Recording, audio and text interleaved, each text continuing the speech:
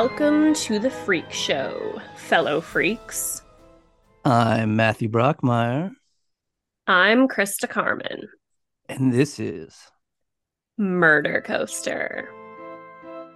Step right up, and don't miss out on the third and final installment of our Freeway Killer series. If you think our last episodes were terrifying and nerve shattering, we've got a surprise for you. For today's Freeway Killer is the most dangerous, cunning, devious, and deadly of them all. He's also more sadistic, brutal, and horrifying as well. Today, ladies and gentlemen, we bring you the tale of a man with many names and many faces. He's the scorecard killer, the Southern California strangler, the true freeway killer. He is the disgusting and utterly vile Randy Kraft. Randy Kraft murdered 67 young men across 3 states, making him one of the most prolific American serial killers to ever exist.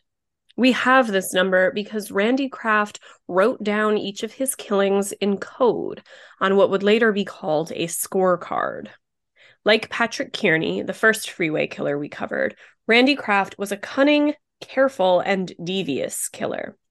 And his span of crimes would last 12 years, from 1971 to 1983. But unlike Kearns, who murdered unsuspecting victims quickly with a gunshot to the head, Randy Kraft was much like last week's freeway killer, William Bonin, in that he was a sadist who delighted in torture. His method of killing and disposing of bodies were also similar to Bonin's, and their victims were, in fact, confused by law enforcement at the time, though we can now see that there were very distinct differences, which we will get into later in the show. Randy Stephen Kraft was born March 19th, 1945, in Long Beach, California. Unlike William Bonin, who was born into a literal hellscape of violence and sexual abuse, or even Patrick Kearney, who moved often and was terribly bullied in elementary school, Randy Kraft had a very stable and loving childhood. He was the youngest of the family and the only son, having two older sisters who doted on him. But at just 2 years old, Randy fell down a set of concrete stairs, hitting himself in the head and knocking him unconscious. It should be noted that nearly all serial killers are reported to have had severe head trauma prior to their killing, and this is thought to be a factor in their poor impulse control. Last week's freeway killer, William Bonin, had literal scars on his frontal lobe. While these head traumas don't explain their dark thoughts and fantasies or why they desire to kill, they can help to understand why these killers aren't able to control their impulses and often act so recklessly. As an adult, during his trial, Randy Kraft would have his brain scanned, and the results would show lethargic electrical activity in the frontal lobes, where judgment is controlled, and abnormally high activity in the temporal lobe that governs emotion and sex drive. When Randy was 3 years old, his family moved from Long Beach to Westminster, California, where they lived a wholesome, all-American 1950s life of white picket fences and upward mobility. In high school, Randy was part of a group called the Three Musketeers. They were three best friends, the other two being Billy Manson and Paul Whitson. All three had been identified in state intelligence testing as mentally gifted minors and were given special accelerated college preparatory status. While Paul was going to be a scientist, Randy and Billy were going to become Republican senators. The three youths were so far right-wing, they considered Nixon a liberal and actually idolized Joseph McCarthy and William F. Buckley. They read the National Review and went to meetings of the Christian Anti-Communist Crusade. All three had buzz cuts and wore starched white button-up shirts, and both Billy and Paul wore thick horn-rimmed glasses. But unlike Patrick Kearney, who was also very nerdy and dressed exactly the same, but was relentlessly bullied by Texas rednecks for doing so. The Three Musketeers were very accepted. Orange County, California is a notoriously conservative and right wing place, the home of Richard Nixon, and where Ronald Reagan would go on to announce his 1984 re-election campaign. And the city of Westminster was a clean-cut and respectable stronghold of traditional conservative values. Westminster was founded as a Presbyterian temperance colony, farmers even refusing to grow grapes because they could be turned into wine and were associated with alcohol. Randy's mother and sisters were devotedly Presbyterian. His sister Doris sang in the choir, and his mother was chairman of the Deacons Committee. She was also a PTA officer at Randy's elementary school and baked cookies for his Cub Scout meetings. They were a regular Leave It to Beaver type family. When the Three Musketeers were freshmen in Westminster High, they formed a Westminster World Affairs Club and passed resolutions condemning the United Nations for being too liberal and pledging support to the anti-communist John Birch Society. Randy regularly wrote impassioned right-wing essays, which were considered so well written they were entered into Rotary Club and Kiwanis contests, and he won many awards for them. Randy worked summer vacations at a hamburger stand in Huntington Beach and saved up enough money to buy himself a '53 Mercury. He dated and hung out in the local pizza place where he and his friends would discuss politics. He was all-American as can be, and in 1963 he graduated from Westminster High School 10th in his class. He applied for a scholarship to the prestigious Claremont Men's College and was accepted. In college, Randy continued with his conservative values, enrolling in the Reserve Officers Training Corps and regularly attending demonstrations in favor of the Vietnam War, and campaigned for far-right Republican presidential candidate Barry Goldwater. But in 1964, things began to slowly change. Randy says he was aware he was gay in high school, but suppressed it. But with the independence afforded by college, he began to embrace his homosexuality. He became a bartender at The Mug, a Garden Grove cocktail lounge which catered to the LGBTQ community. He also began to frequent known gay hookup spots where men could engage in quick, casual sex. And in 1966, he was arrested for lewd conduct after propositioning an undercover police officer. In many ways, it was basically illegal to be gay back then, at least openly. But Randy was defiant, and this seems to have galvanized him. He grew his hair longer, registered as a Democrat, began to champion liberal views, and campaigned for Robert Kennedy. He also began to indulge in drugs and alcohol, playing in all-night poker games, and his grades suffered severely. He failed in economics class, which caused him to graduate a year late, in February of 1968. Despite his newfound liberalism and anti-war stance, in June of 1968, Randy joined the Air Force. Perhaps knowing that his college deferment was gone, he figured it would be better than being drafted. And with his college degree, he could find a career of sorts. He did excellent on his aptitude tests, scoring consistently in the 90s and securing a secret security clearance. You may remember last week that William Bonin also joined the Air Force at around the same time. But while Bonin was made a helicopter gunner and put right into action, Kraft was kept right there in sunny Southern California and stationed in Edwards Air Force Base, where he was a protective coating specialist. Protective coating specialist has a slightly glamorous ring to it, but in actuality, he was simply painting test airplanes. And when the base ran out of test planes for him to paint, they had him painting houses on the base. This was not his idea of what a Claremont economics graduate should be doing, and he was quite miffed. He also hated the grinding routine, the manual labor, and the lousy food. So Randy boldly went and told his supervising officer that he was a homosexual, which resulted in him receiving a general discharge under medical reasons, meaning he would not receive any GI benefits.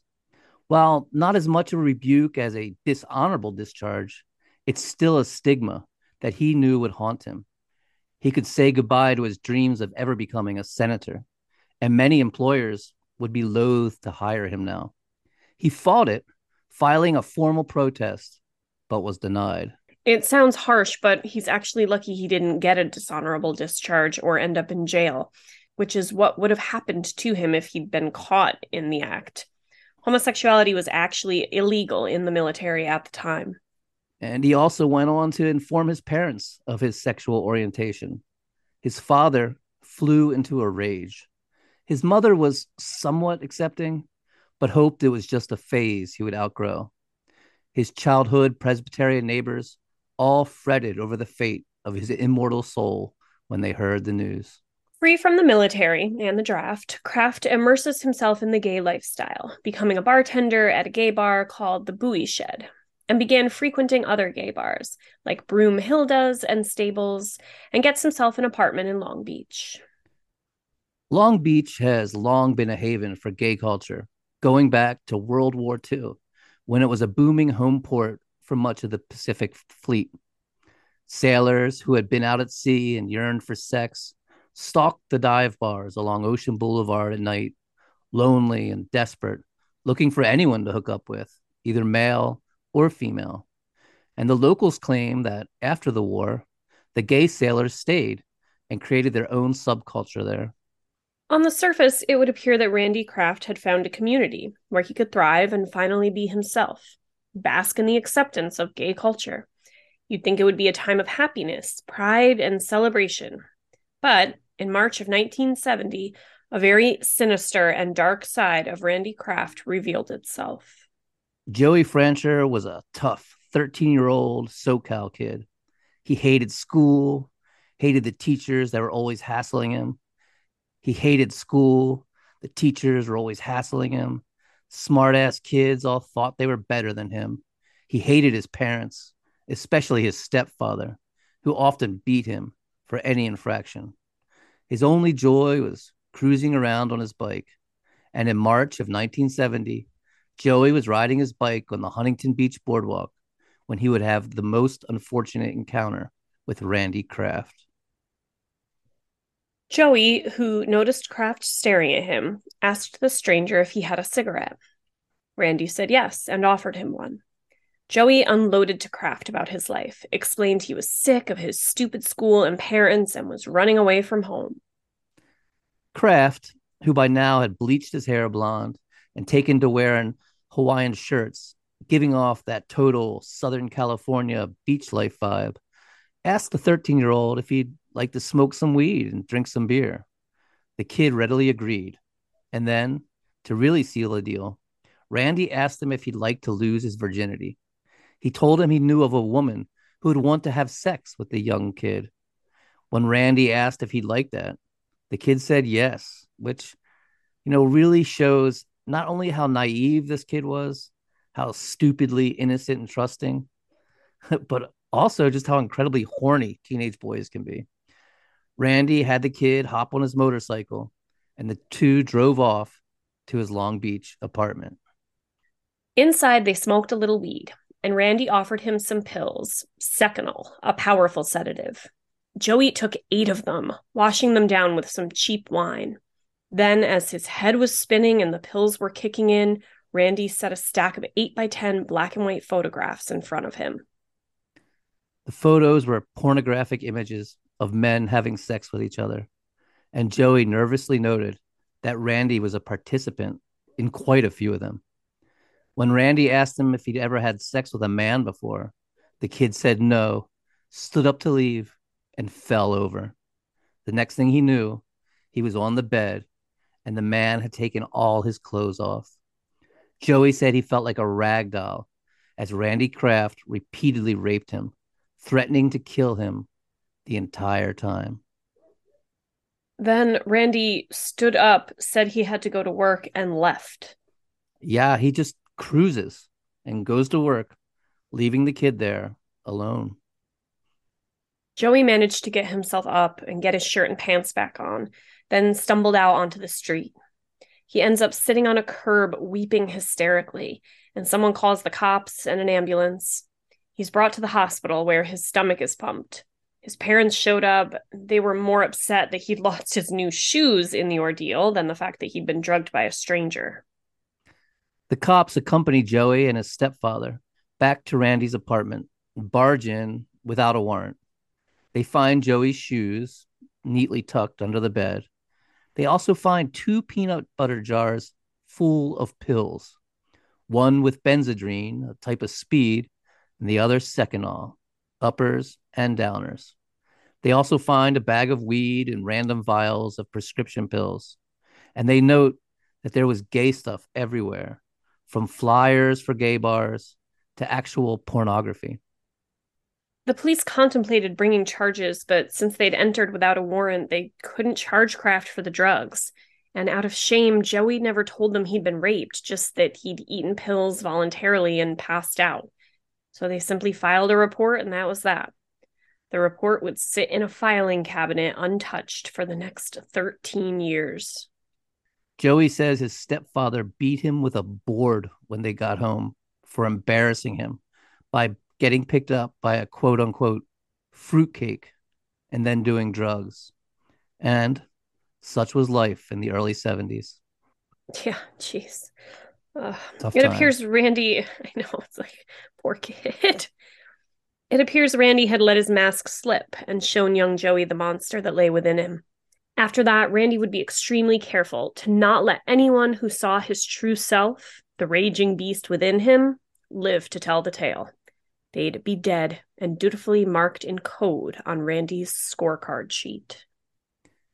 In September of 1971, a bartender at Randy's favorite bar, Stables, named Wayne Duquette, went missing.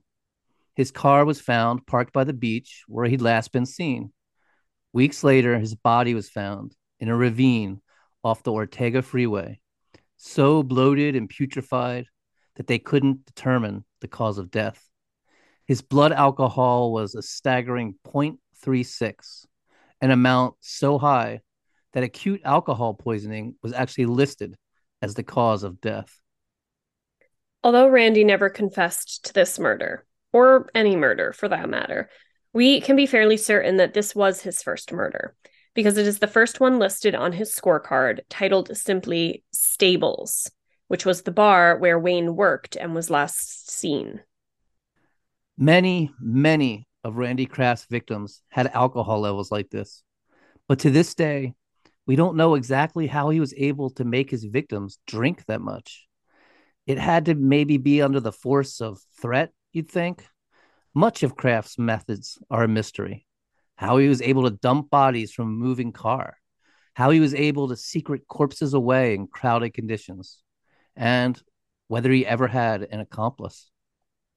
Right. Unlike the other freeway killers who all immediately confessed and gave chilling details about their crimes, Randy Kraft has never disclosed anything at all about his methods or victims, though the state of their recovered bodies showed acts of disturbing torture. It is also clear in the way his victims would have massive amounts of alcohol and Valium in their systems that Randy wanted a docile victim. Given this knowledge, it is interesting to compare Randy to our other freeway killers.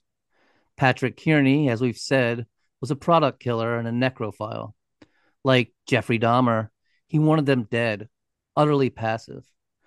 While William Bonin was a process killer and a sadist. He loved it when they kicked and squirmed and screamed and fought. He was all about the process of killing, not the product it resulted in. It appears Randy Kraft was right in the middle of these two dichotomies. He wanted them alive and was obviously extremely sadistic. But with the near lethal combination of Valium and alcohol, he somehow coerced his victims to consume. They had to be semi comatose. He's dehumanized them to the point of dolls, but at the same time, he wants them still alive. I think it's safe to say he just didn't want them to be able to fight back. Yeah. And I think you bring up an interesting point there, particularly as many of his victims were Marines that were much, much larger than him, men literally trained to kill. But we'll get more into that later. In 1972, Kraft campaigned for Democrat John McGovern's run for president. This campaign was famously reported on and turned into a book by famed gonzo journalist Hunter S. Thompson, called Fear and Loathing on the Campaign Trail. But luckily, there seems to be no mention of Randy Kraft in it at all. It's an iconic and important book, a testament to the cultural shifts in America at the end of the 60s and beginning in the 70s. And that asshole Kraft, even being somehow superficially acknowledged, that would have sucked. It's important to note that John McGovern was seen as ultra left wing back then. Today, he'd be the equivalent to Bernie Sanders or Alexandria Ocasio Cortez, basically a socialist Democrat. Yeah, and McGovern was the guy Nixon's people were caught breaking into the Watergate Hotel to spy on, that led him to resign years later after he won in a landslide. A very interesting and polarizing time in history that is actually not too unlike today's political climate, honestly. Yeah, touche. And that year, Kraft also went to his high school reunion. Remember, in high school, he had been a staunch Republican anti communist with a buzz cut and starched button up white shirt. Now he was a shaggy headed McGovern supporter in bell bottoms, telling his square friends that weed should be legal. As the 70s began to roll onward, Randy started studying computers at Long Beach State University. He quit his job as a bartender and found employment at Aztec Aircraft, where he ran the computer payroll, typing wages and hours manually into the machines, producing spreadsheets and statistics. He would have a long and storied career in data entry. And, I've actually done data entry at a driving school in San Diego. It is mind numbingly dull. It's interesting how he thrives at this work for years. It seems like he can turn his brain off, like become a machine. And I think this points to how he was able to compartmentalize and disassociate, basically turn his conscious mind off, which is a trait that is very common to serial killers. At Long Beach University, Randy also found love, meeting longtime boyfriend Jeff Graves. The two really hit it off. And though they maintained a polyamorous relationship, they considered themselves a serious couple and moved in together, finding a place within walking distance of the gay bars of Long Beach. They'd stroll the streets in the afternoon, walking hand in hand, and cruise the bars at night. They were very active in the gay community, especially at Club Ripples, their favorite establishment to socialize in. Here we see another side of Randy that is different than the other two freeway killers as well. While Patrick Kearney was openly gay, he was also notoriously shy and introverted and was too awkward to become a part of the blossoming LGBTQ community. Plus, he didn't drink, and the gay social life was centered around bars. And William Bonin, well, he was just too crude and rude and immature for the LGBTQ community. He'd experimented with going to gay bars in Los Angeles and told friends he wanted to be more involved in the gay scene, but he was like a bull in a china shop. Too much of a shit talking psycho, too much of a bully. He instead collected a crowd of lost souls and weird teenagers that he enlisted in the aid of his crimes. Randy and his boyfriend Jeff are social butterflies of this scene, but they are also partying hard. Booze, weed, bennies, amyl nitrate, sleeping around, experimenting with the bondage and leather scene. It all led them to get into huge fights. And when they'd fight, Randy would get in his car and drive, just drive and drive, driving along the freeways and byways of Southern California. This is exactly what Patrick Kearney would do as well whenever he'd fight with his boyfriend David Hill. Both Kearney and Kraft were doing the same thing, anger driving, alone, after arguments with their partners. And while I'm sure they were enjoying the incredible Southern California scenery, the hills and ravines, deserts and beaches, the Pacific Ocean stretching out to the horizon, they were also looking for lonely, abandoned places to commit their heinous crimes and eyeing up potential victims. And it's around this time corpses began appearing abandoned on the freeways of Southern California. 20-year-old Edward Daniel Moore was one of them. In Randy's scorecard book, he was titled EDM. Just his initials, but very obvious. On Christmas Eve, 1972, Edward Moore's body was found naked, bound, beaten with a blunt instrument, most likely an iron pipe, and strangled to death. The corpse had been pushed from a moving vehicle on the 405 freeway.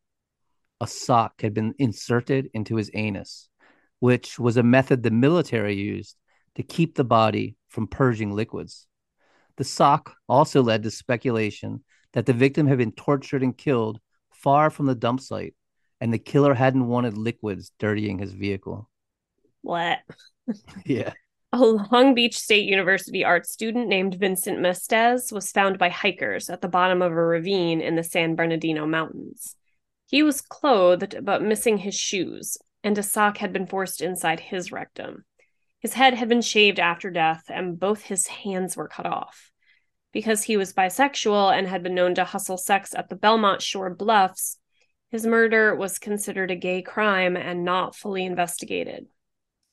Now, we should point out the Long Beach police not only didn't investigate gay crimes at this time, they actually denied that there was even a gay community in Long Beach, despite it having these historical gay roots and there being a plethora of infamously gay bars like Impact, Forced Heat, and the Mine Shaft.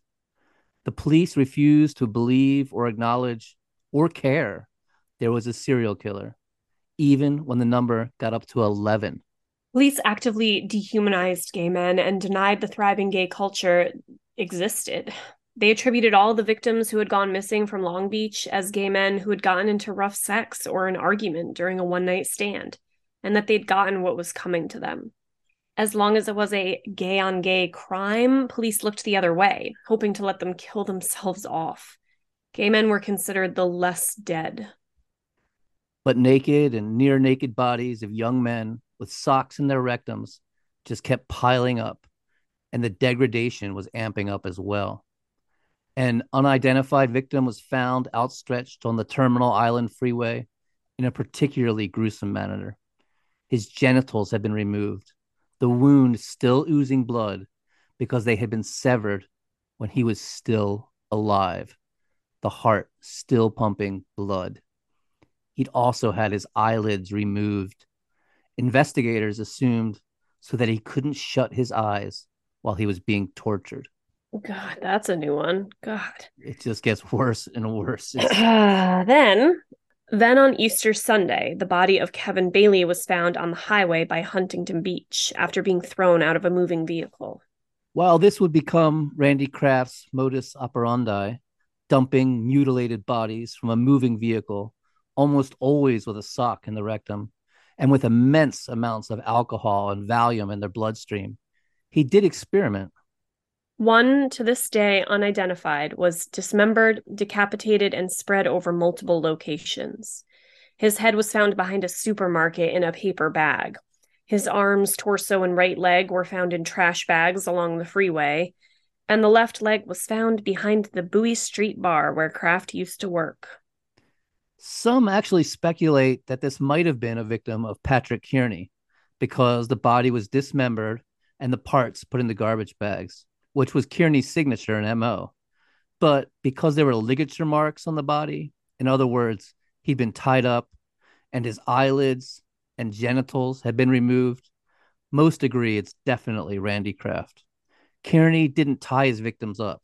He killed them with a gunshot to the head before they even knew what was happening or suspected anything. It would also be quite the crazy coincidence if another freeway killer was dumping body parts behind a bar where Kraft had worked. That would be insane, but I guess stranger things have happened. Right? Also, this victim's hands and feet were removed. Patrick Kearney almost always left all the body parts in the same location. The only body Patrick Kearney ever did that to was David Hill's friend, John LeMay, because he knew John LeMay could be traced back to him and was trying to hide the evidence. Most believe this victim was the one labeled Hoff Head on Randy Kraft's scorecard. Many also speculate that this murder may have been a tip of the hat to Kearney, an acknowledgement. So creepy and messed up. They're sending little messages to each other. Ugh. Yeah, and Kearney, he told investigators that he was well aware there was another killer at work.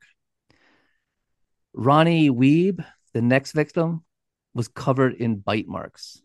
His genitals nearly chewed off, but there was also something else distinct about him. He was very much a heterosexual. He was a married man who had recently been separated for having an affair and now had a new girlfriend. It was also very obviously the same killer. The body was tossed from a moving vehicle with a sock in the rectum and the same exact place as Eddie Moore 6 months earlier. Now the investigation was no longer that of gays killing gays, something that could be tolerated. Now that straight men were being actively targeted, the police were becoming forced to respond. Randy was also targeting Marines. Young blonde Marines, in particular, become a target for Randy. Camp Pendleton was only an hour away, and every weekend the beach towns would be flooded with Marines, many of them hitchhiking as a means of transportation. One Marine who wouldn't realize how close he'd come to death described how he met Randy Kraft on the beach in Laguna, and the two began talking. This is actually really fascinating. He says Randy was friendly and interesting, and when Randy told him he had some good beer in his hotel room, he went with his new friend. Good beer was an easy way to get Marines to hang out with you back in the day because they could only afford shitty beer. So the two went up to Randy's room. After talking for hours, Randy came on to him, but the Marine told him he was straight and wasn't interested in anything like that.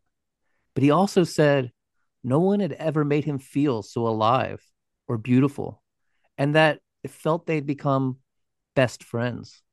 The Marine even allowed Randy to photograph him with his shirt off. Of course, Randy was probably spiking the guy's beer with Valium, which always gives you a sense of euphoria. And indeed, when the guy's head started spinning after only a few beers, he split. But one thing he remembers was the room. It was on the second floor, right above the strip. So you could look down and see everyone entering and exiting the bars. And over to the left, there was the freeway, meaning you could drive away from the motel and directly onto the freeway. This Marine, he was a sniper, and he thought this room would be an excellent location to set up a sniper base because it was so strategic, Oh my God, that is chilling. right? It's fascinating though the way he smooths this guy. This guy Yeah, is like doesn't kill him. Like, see, it's almost like he's trying to impress him because he gave him a compliment. I don't know. It's bizarre the guy and said he never felt so loved. so weird. Ugh. Well, another Marine by the name of Roger Dickerson would not be so fortunate. Roger told his friends he'd found a ride to Los Angeles and he'd see them later, but he was found dead on a dead end street in Laguna Beach, naked, a sock in his rectum, with his nipples and penis chewed off. And three more Marines would be murdered between August and November of 1974, followed by a 17-year-old high school student named John Larraz. But in March of 1975, Randy did have a very close brush with the law. Randy picked up two teenagers named Keith Crotwell and Kent May on the Laguna Beach parking lot, luring them into his black and white 74 Ford Mustang with the offer of free beer. Once inside, he offered them some Valium, giving them a straight up handful each. These kids had to be very inexperienced with drugs to eat that many Valium. Yeah, right? So Randy just dumped the pills in his hand like they were candy and said, "Here, eat these." The two were soon out cold. Randy then returned to the parking lot where he'd picked them up, pushed open the passenger door, and shoved May out onto the sidewalk, completely unharmed, then sped off with Crotwell slumped against his shoulder. Fortunately, friends of May saw the incident and took him home, where he woke up in the morning not knowing how he ended up in his bed. One thing this shows is how Randy could somehow get the passenger door of his car open, and throw a body out. And I still wonder how he was able to do that so easily. I mean, I wonder if he had like a wire or a pole or something. It's crazy. Yeah, it seems, but I don't know. It's like if he picked a room that a Marine thought was a strategic, the most strategic room to see things. It's like you can only imagine that solving a small problem like how to figure out how to open your door while you're driving. He probably did have some crazy tool that he could just easily open the door and then pull it back in. He's truly terrifying, devious character. Yeah. Okay. So 5 weeks later, Crotwell's decapitated head was found between some rocks on a jetty close to the Long Beach Marina. Two of Crotwell's friends went on a mission to find the guy in the black and white Mustang, following a rumor that he'd once worked in one of the gay bars as a bartender. And these two kids found the car, totally Scooby Dooed it. And it was just a mile away from the parking lot where Crotwell had gone missing. They wrote down the license plate number and gave it to the police. It came back registered to Randy Kraft. The police questioned Randy Kraft, and at first he denied it all. But then he changed his story. Yes, he did pick up two kids one night, and he had rode off with May. But May had wandered off after Randy got his car stuck on an exit ramp in the desert. The police, well, they could even ask Randy's roommate, who he'd have to call in the middle of the night to help him push the car out. Detectives were skeptical and attempted to file homicide charges against him, but the district attorney declined, citing the coroner's autopsy, which listed the death as accidental drowning.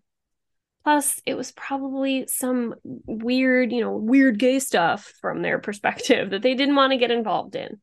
Most likely two drunk lovers getting weird on the jetty, and when one fell in the water, the other was too ashamed to report it. Fucking A. These people drive me crazy. An accidental drowning. Well, what happened to his fucking body? It's just a decapitated head. Good grief. Randy was so shook up by the incident, though, that he didn't kill again for over 7 months. But the next would be considered one of the most gruesome of all. On New Year's Day, 1976, the body of Mark Howard Hall would be found. Hall, an aspiring drummer from Idaho, had come to California with the dream of being in a rock and roll band. He had a 0.67 blood alcohol level, a mind bogglingly high number. And a new method of torture had been introduced, the cigarette car lighter. He'd use it to brand his nose, scrotum, lips, and even his eyeballs.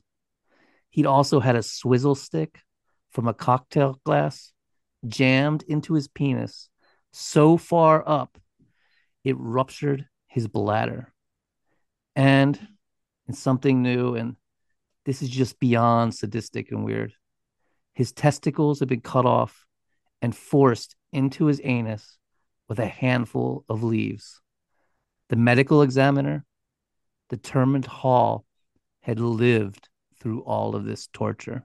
Ugh, literal goosebumps in the worst way possible.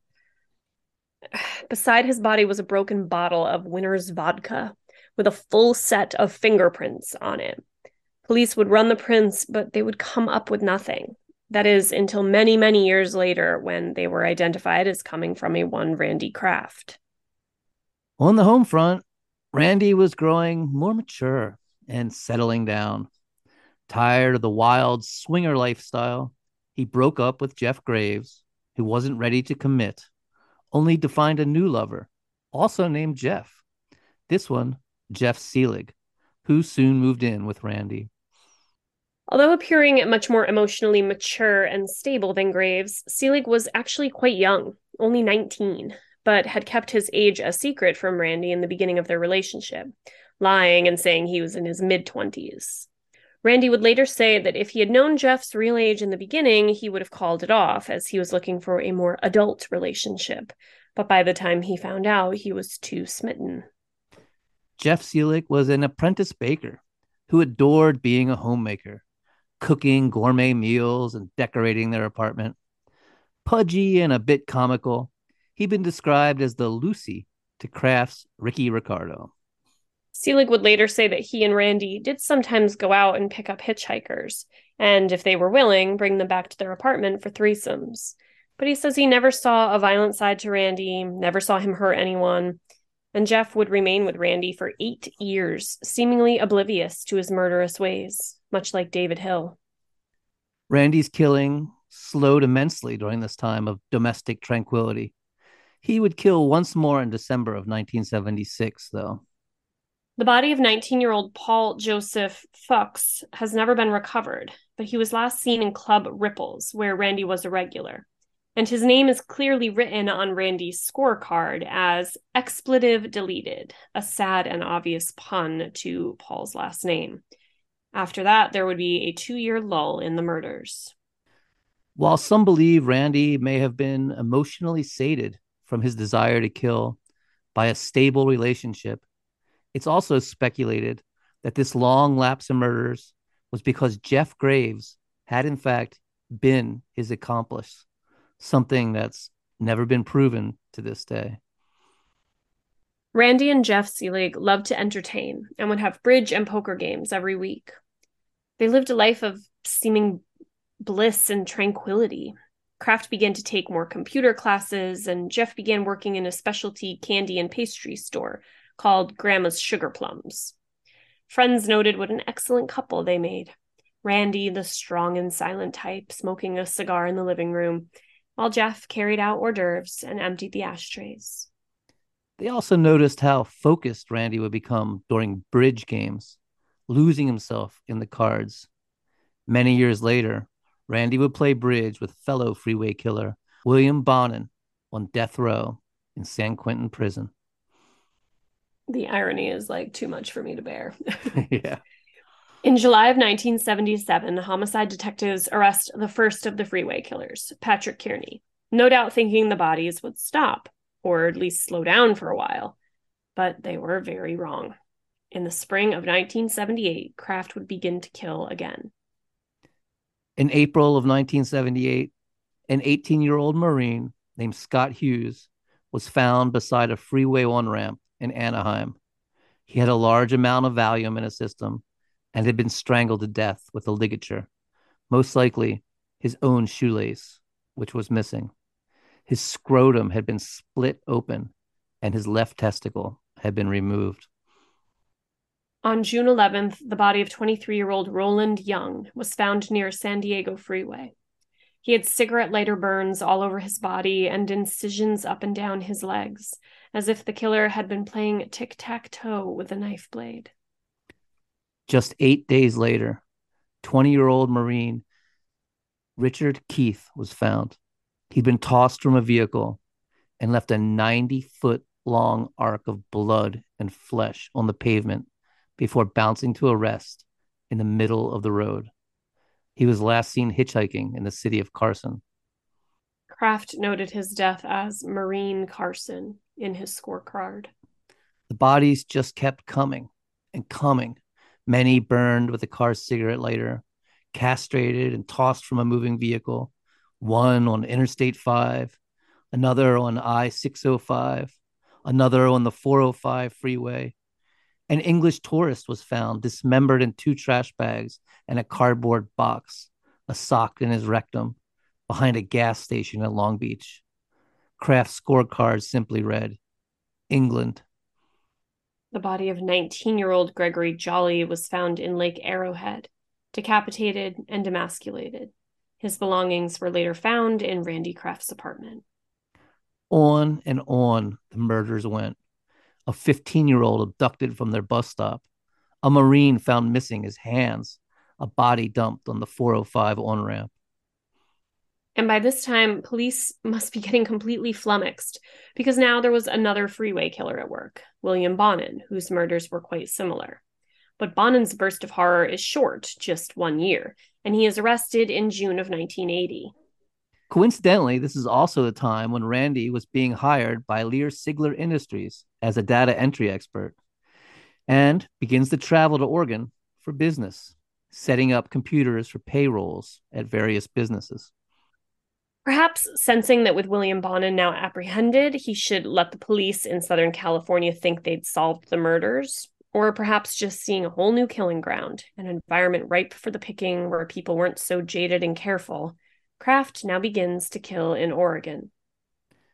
17-year-old Michael O'Fallon left his home in Denver, Colorado for a hitchhiking trip across the United States before college. His body was discovered on July 17th, 10 miles south of Salem, Oregon, nude, hogtied, and strangled to death. Kraft listed him as Portland, Denver, and his camera, which was inscribed with his mother's initials, was later found in Randy's garage. Just the next day, Randy killed again. An older man this time, dumped on the freeway after being given toxic levels of Valium and Tylenol before being strangled. He was listed on the scorecard as Portland Elk. Randy would kill when he returned to Portland again on business later that year, dumping 17-year-old Michael Cluck on the I-5 freeway and recording him on his scorecard as Portland Blood. But he also started killing in California again as well. Marine Robert Loggins was found in a garbage bag by the El Toro Marine Air Base. Later, photographs of him naked and in pornographic poses would be found in Kraft's possession. In all of these photos, his eyes are shut, and it is unknown whether he was heavily intoxicated or already deceased. The garbage bag with his remains would be found after sitting in the sun for 3 days by a group of curious children. Oh, God. 17-year-old runaway Christopher Williams was found in the San Bernardino Mountains. Tissue paper had been lodged into his nostrils, causing him to choke to death. Because Williams was known to hustle the bus stops of Hollywood, in other words, he was a male sex worker, his case was labeled a misdemeanor murder by police and went completely uninvestigated. A misdemeanor murder. Misdemeanor murder, fucking A. I don't get this. Well, for whatever reasons, Kraft and Selig began to argue at this time. The two even separated, but got back together. And in July of 1982, they began attending weekly counseling sessions. And just, I don't know, I try to imagine what relationship therapy with Randy fucking Kraft was like. I know that sounds like a joke, but I mean, I don't know. He was also really into this thing called EST training, which is this weird kind of Scientology like cultish thing where you get up on a stage and people yell at you, breaking you down until you have like this Zen like personal transformation. Well, that sounds fucking terrible. Scientology and EST actually had an ongoing feud. L. Ron Hubbard claimed that EST had copied him and had spies enrolled in the classes, as well as detectives hired to do a smear campaign. Shit was intense, man. These training seminars, they went from 1971 to 1984, which strangely enough coincides with Randy's killing dates. EST sessions would start at 9 in the morning and go on all day and far into the night. The training was meant to, quote, press people beyond their point of view into a perspective from which they could observe their own positionally enlightenment. It was realizing you were a machine and then trying to break free of being a machine. It makes total sense. In July of 1982, residents of Echo Park began complaining about an overwhelmingly foul smell coming from a field by the Hollywood Freeway. Eventually, Caltrans is sent to investigate, thinking it must be a dead animal. Instead, they found the decaying body of 14-year-old Raymond David, who'd last been seen searching for his dog. Kraft would mark him down as simply dog in his scorecard. There's something like particularly just disgusting and dehumanizing and brutal about the way these poor victims were reduced to these like one or two words. It's like infuriating. Absolutely. And to the Caltrans workers' continuing horror, he'd find another body just 40 feet away. that of 16-year-old Robert Avila, nearly completely decomposed, with a length of stereo speaker wire wrapped around his neck. In December of 1982, Kraft is up in Oregon on business again, and he just goes on like this utter rampage that is mind-boggling. This series of killing, it's just absolutely insane. On December 3rd, he picks up a hitchhiker, kills him, and then jumps on an airplane on the 5th and flies to Grand Rapids, Michigan for a data entry seminar at the Amway Grand Plaza Hotel. There was a horticulture seminar going on at the same time, which is why two fun-loving cousins by the names of Dennis Alt and Christopher Schonenborn were there. They were seen that evening talking to and drinking with Randy. The next day, the cousins were found in a snow-covered field. Christopher Schrodenbaum strangled with his own belt, completely naked, a ballpoint pen inserted into his urethra. Dennis Alt clothed and asphyxiated. They were positioned in a bizarre manner, legs spread out as if making snow angels, and at a direct angle to one another, so that they formed a triangle. Randy recorded this as GR2 on his scorecard, obviously short for Grand Rapids 2. Though a fellow employee later recounted how calm Randy seemed the next morning as they returned their rental car together, he was definitely in some kind of internal frenzy, for he flies back to Portland and immediately kills 19-year-old hitchhiker Lance Taggs. It's crazy. He'd just done this insane double murder, and to this day, no one knows exactly how he did it. I mean, moving these bodies around like that in a crowded hotel, and then he just grabs a hitchhiker. He like sandwiched the Michigan double homicide with these two Portland hitchhikers. He's a very dangerous, deadly, and terrifying person. It's really, truly unnerving. Yeah. But investigators in Oregon are starting to put two and two together. Noting how a few times a year there's a rash of murders, all the victims full of Valium and alcohol and dumped on the side of the freeway, they figured it was someone visiting their state, most likely on business, and began reaching out to other states to see if there's similar crimes. Southern California police immediately confirm they have a lot of murders exactly like that. A lot. Back in Southern California, Randy gets laid off. He'd seen it coming. The company was downsizing. Of course, it didn't help that he'd been breaking protocol by renting the nicest cars possible when on business trips and putting an insane amount of miles on the vehicles. For instance, on one weekend trip, Randy had put over 900 miles on his rent-a-car when he was only supposed to drive from the airport to his hotel, a mere distance of 25 miles. Randy explained he'd just get driving fever and have to drive. But being laid off wasn't so bad. Now he worked for the same company, just as an independent contractor.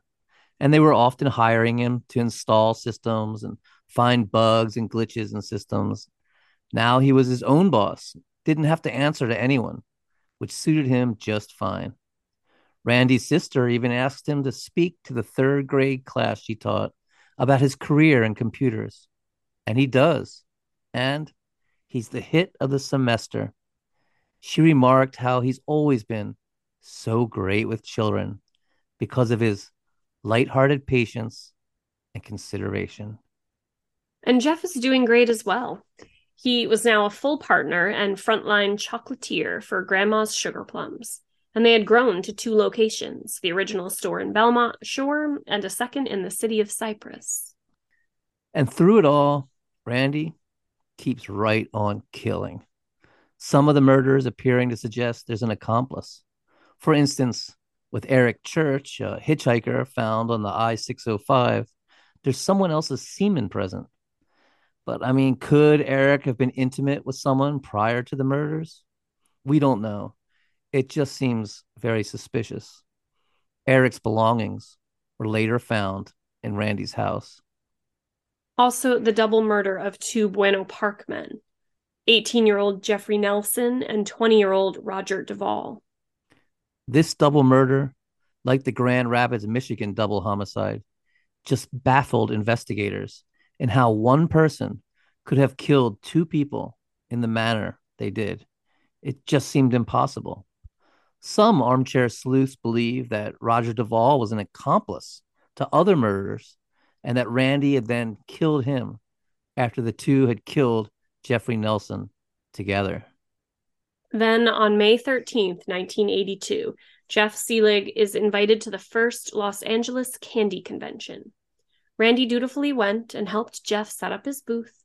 Afterwards, the two men hugged, told each other they loved each other, and Randy left.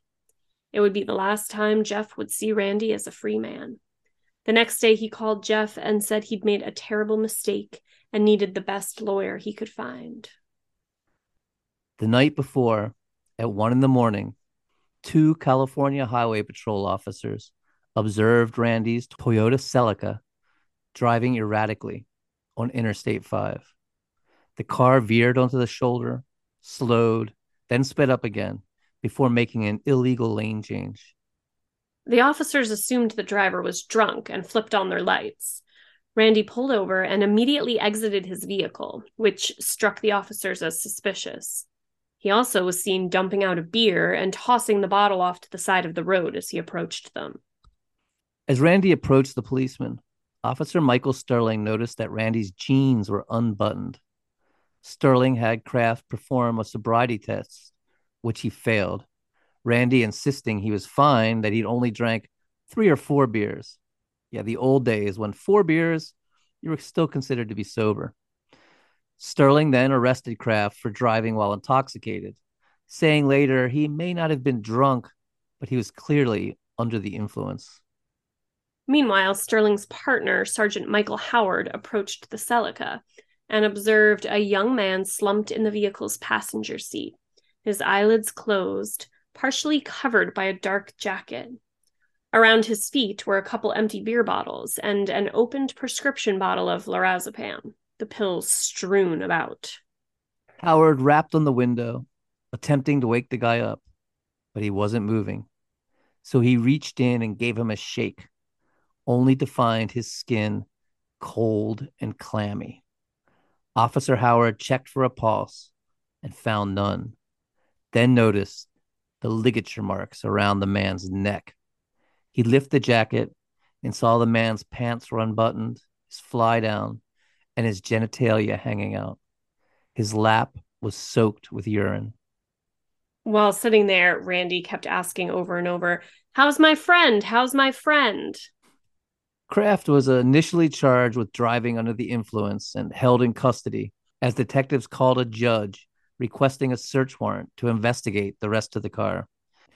I guess they wanted to play it by the books and not risk anything, which is smart. But just to reiterate the gay stigma at work at the time, the judge actually asked the detective, quote, "Do you consider this particular homicide is a homosexually related homicide?" Like, what the fuck difference does it make? Fucking hell. That's some question. Detectives then proceeded to conduct a thorough search of his vehicle. In the back seat, they found a belt which perfectly matched the width of the ligature marks on the man's neck. There was a cooler with a couple unopened bottles of Moosehead, as well as several prescription bottles. All in all, 9 different prescription drugs, including Valium and Ativan. There was a bottle of stick spell spinning spray, which I had to look up to find out what the hell it was. I initially thought it was some kind of amyl nitrate or popper or something. Ends up it was just cheap perfume targeted to teenage girls. Each bottle came with an incantation to recite while dabbing the scent on their neck. Spells like blood run hot, heart beat fast, warm his love, and make it last. Under the driver's seat floor mat, they found an envelope with 47 photographs, all of young men, some nude and in pornographic poses, and some of them obviously very dead. The passenger seat was soaked through with blood, which was very suspicious and creepy. For the body that had been sitting there, had been strangled, and there was absolutely no blood leaking from it. This blood had come from someone else, and not too long ago. Whose blood this is has never been determined. It's often thought to belong to another victim who Randy hadn't had time to put on his scorecard yet. Wow. In the trunk, they found a briefcase which contained a wood grained binder. Inside was a tablet with an oily spill in the middle of it. Neatly printed in two distinct columns were 61 notations or codes of some sort. The list began stable, then angel, then EDM, on, ending with Dart 405 and what you got. The seasoned homicide detectives knew right away what it was: a list of murders. And if the numbers were correct, it meant Randy Kraft was one of the most prolific serial killers in history. Jeff Seelig returned from the first annual Los Angeles Candy Convention to find his house barricaded by cops, cordoned off with police tape, and being literally torn apart by detectives. Inside the house, detectives uncovered mounds of evidence, including clothes and personal possessions of numerous young men who had been murdered over the previous decade. Fibers taken from the rug matched those on victim Scott Hughes. In addition, the couch in Kraft's living room was identified as being the one in the photographs found in Kraft's car. A roll of film was discovered that contained shots of victims Eric Church and Roger Duvall sitting in Kraft's car, a ligature mark clearly visible on Duvall's neck in one of these images. But Randy Kraft proved much shrewder than the other Freeway killers had been. While both Patrick Kearney and William Bonin immediately confessed, Kraft demanded a lawyer and kept his mouth shut. He never said a word. Later, he would claim the scorecard was a list of friends in the gay community, and that's why it was in code. Only 42 of the 61 entries in the card have been identified. Kraft's trial began on September 26, 1988. The trial lasted a total of 13 months and would prove to be the most expensive trial in Orange County history at a whopping $10 million. The defense relied on complicated alibis and said most of the murders had been committed by the other Freeway killers, though they'd all been locked up for many years. But there was so much evidence, from fingerprints on that broken vodka bottle to photographs, fiber evidence, and a collection of jewelry and clothing he'd kept as trophies. Not to mention that corpse he had with him when he was pulled over. That one seems like some pretty damning evidence. I mean, you would think so. I would think that would go pretty far. Well, the jury deliberated for 11 days before reaching their verdict. On May 12th, 1989, Kraft was found guilty of 16 counts of murder, 1 count of sodomy, and 1 count of emasculation. He was subsequently sentenced to death. And to this day, he sits on death row in San Quentin prison, where he still maintains his innocence, though the facts are absolutely overwhelming. As we said before, Randy spent many of his days playing bridge with the other Freeway killer, William Bonin, as well as the Sunset Strip killer, Douglas Kark, and toolbox murderer, Lawrence Bittaker. And just to reiterate how cunning Kraft was, he nearly always won these bridge games, while the sad loser was almost always William Bonin. Because of his silence as well as his cunning, there is so much we don't know. How did he eject the bodies from his vehicle the way he did? How did he manage to get two corpses out of a crowded hotel during packed conventions and pose them so provocatively? Did he ever have an accomplice? The list of questions just goes on and on. There is evidence pointing to an accomplice, such as footprints in the sand close to where the body of John LaRosse was found at Sunset Beach in 1975. And in the case of Eric Church, semen samples found on his body were inconsistent with Kraft's blood type. And also, where did Randy get those photographs developed? Kraft had no darkroom equipment or even darkroom training. Many believe Kraft's former lover, Jeff Graves, may have assisted Kraft in several of the murders. Graves had lived with Kraft between 1971 and 1976, when 16 of the murders had occurred, and had been questioned concerning the Crotwell abduction and murder in 1975, when he verified part of Kraft's statement to police. When questioned further about the incident following Kraft's arrest in 1983, Graves had informed investigators, "I'm really not going to pay for it, you know." Which means what? It could mean anything. If Graves was an accomplice, he took it to the grave with him, because he died of AIDS on July 27th, 1987, just as police were readying to question him further. Randy's other longtime boyfriend, Jeff Seelig, was interrogated and investigated thoroughly. Eventually, authorities came to the conclusion that he simply had no idea what his partner was up to, and they deemed him completely innocent. Then there's Bob Jackson, who reportedly confessed to murdering two hitchhikers with Kraft, one in Wyoming in 1975 and another in Colorado in 1976. Authorities in both Colorado and Wyoming were unable to corroborate these claims. Jackson also claimed that Kraft's scorecard included only his more memorable murders. In Jackson's opinion, Kraft's total body count stood closer to 100. Detectives interrogated Jackson and eventually persuaded him to enter a mental institution. No murder charges were filed against him due to an absence of direct incriminating evidence. Others believe Kraft would bring on an accomplice, similar to how William Bonin would, but then murder them as well when he felt the time was right, ensuring they never talked, as Bonin's accomplice William Pooh had done.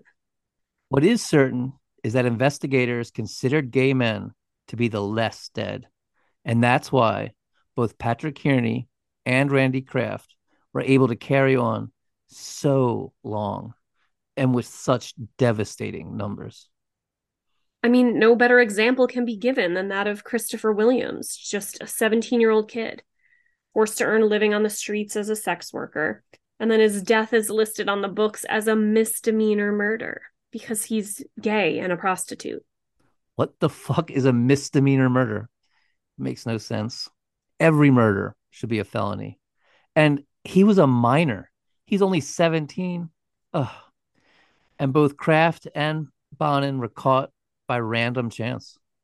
Kraft, he was just pulled over for erratic driving. And I think he was probably trying to eject that body out. Yes, that is 100% what I thought too when I saw the circumstances of what the car was doing when he was about to be pulled over. It's like, maybe we're wrong. Maybe he didn't have a sophisticated tool and he just, he winged it every time and just somehow managed to get it done. Can you imagine if the cops were following him and a fucking body came flying out into their... That is irony. That would be crazy, like a horror movie, like almost like Silence of the Lambs scene or something. Yeah. The body comes flying out, hits the ground, and bounces up and smashes into their windshield, goes through the windshield and ends up in their lap. That would have been some crazy shit. Write that idea down for a story later. Yeah, there you go. There you go. And so he's still alive and he still never talked. We know there, like we never got like the Dahmer tapes or any additional info out of him, which is crazy. No, he's still there, and I don't know how he didn't get put to death. Bonin was put to death, and I guess he just kept on fighting it and fighting it and doing all his legal tactics. And now there's a moratorium. The death penalty is still illegal in California, but a moratorium has been placed on it. It's been almost 17 years since there was an execution. Yeah, it's so crazy. I was reading that when I was preparing for this episode. I was like, what, why, how can you even, because at first I thought, like, is this like a Wikipedia mistake that he's on death row? Is it just that he's still alive? And I was like, no, it's California does not put anybody to death in that long. So why not just abolish it? I don't know. It's crazy. Yeah, his other bridge partner, Douglas Clark, the Sunset Strip killer, he's He's still there on death row too. Jeez. Which of the three do you think was the worst? Kraft. I don't know though. I don't even think you can, Well, I Kraft, mean, the way he tortured his victims was just yeah. insane. I mean, Bonham was disgusting, and he definitely tortured them. But I mean, Kraft took it to such a new level. I mean, Yeah, I'm not yeah. going to even re-mention some of the things that he did. It's so disgusting. Yeah, I guess I'm gonna have to agree with you. And Yep. he killed twice as many as them Yeah, combined. yeah, yeah. Yep. That's my vote too. We're on the same page. It's funny you never really hear about this guy either. You know, you don't, but when I again was like Googling some stuff after looking at what we were going to be talking about, I recognize his face, I think, from, obviously being a horror writer, being somebody that's interested in true crime. Um, Which I picture was it? must The have, blonde haired picture when he had his hair bleached blonde? yeah, yeah. Yeah, And there's the one of him like kind of looking over his shoulder in the courtroom. I think he's a little bit right. older. Maybe he's not a little bit older. Maybe he No, just he then. is, and he looks almost like a different person. Yeah, yeah, yeah. Yeah, I've definitely seen, I don't know if it's like, probably fall down a rabbit hole Googling true crime stuff and come across if he's one of the most prolific, I'm sure he's going to Yeah. be on lists and stuff. So I had definitely come across him before. Luckily, not physically in real life in California. You Well, wouldn't he have was, any interest in you. no. Or me either, because I'm old now. Maybe Yeah. back in the day when I was young. Uh, Oh, just crazy. yeah. This series has seriously been an eye opener, taking us back to a time and place where serial killers were a daily fact of life. And as we said in the first episode of the series, it's believed there were as many as 20 serial killers in Southern California in the late 70s and early 80s. And there was no DNA, no databases, no internet, just endless filing cabinets and a police force that were biased about which victims would be investigated. It's terrifying to think like, is the only reason that there aren't just as many serial killers today because we have so much more sophisticated technology? Like, is there just people walking around being like, you know, the only reason I'm not out there killing people every night on the freeway is because the goddamn, security cameras that are everywhere are so Yeah, well, they catch just, them now. You know, like that guy in Idaho. I mean, he was yep, yep, definitely going to be a serial killer, but yeah, they had him on security cameras. They got his yep. DNA. They got all that.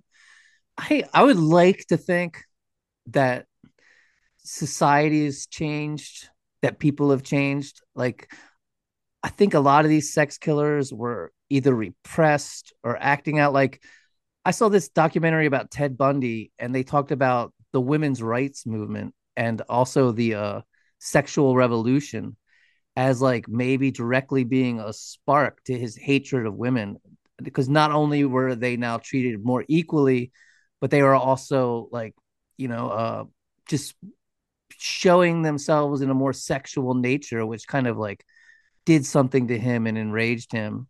And Ugh, which is makes a lot of sense, but which is like infuriating. Like, like we talked about last week with a lot of these guys were raised by World War II veterans. mm-hmm. I'd like to think and hope that society is maybe gotten a kinder, gentler, more intelligent, more compassionate, and maybe that's the reason we're not seeing as many. Yeah, it's I'd interesting though. hope so. I'd get too I get too I don't get a lot of anxiety, but I get too anxious when I look too deeply into like research surrounding school shootings and school shooters, but I Yes. wonder like if there's been any studies that have been done about the potential, our societal factors like creating less serial killer personalities and more school shooter personalities. Has there been some sort of shift? And is that why? And it's a very loaded question, right? Because so much of it is like there's so many factors that play into both. Like I don't know what a study like that would look like, but I am curious. I think that you have an interesting point there. Like a lot of potential serial killers realize they're not going to be able to get away with it. The evidence is just too much, and they're not going to be able to do these series of killings. So instead, they go and do a mass killing all at once. Yeah. But then again, like they're very different creatures, the mass Right, killer right. and the serial killer. So You know, like when you look at the psychological profile of one versus the other. I mean, these guys are all sexually motivated, and I don't think most mass killers are. They're not getting a sexual gratification from it like these guys are. No, no, I agree. But maybe there's some not sexually motivated, but maybe like sexual rejection or just some, some type of rejection, I think is playing into the formation of some of these school shooters and mass killers. Absolutely, A that lot of. the whole incel thing. A lot of Yes. the incel killers there. That's you ever read that manifesto by like that first incel guy? No, I couldn't do it. I mean, I saw Fucking like bits and sad. pieces of it, but yeah. He's like, Yeah. I tried to do the skateboarding, but I couldn't ollie, and the girls don't like me. You're like, dude, Oh you're God. so pathetic. And he's rich as fuck. You're like, his dad was like a movie producer and stuff. You're Yeah, like, I remember this one. Yeah. just wait a couple years, dude. Everything will turn out. But instead, he didn't wait and he took away the option for a bunch more people to get to wait for anything in their lives. And these weirdos on the internet consider him a hero. It's really sad. So weird. Yeah. It's just a whole different world. Like, serial killers were a daily thing back then, and today, mass shooting. I mean, I don't know. It's like, was it yesterday or day before? I hit Google News, and it was, what, 3 mass shootings in one day? And see, I didn't even see any coverage of any of those. So how... It's not news anymore. Right? How just business as usual is that if like... Ugh. Yeah. Well, so what do we got coming up?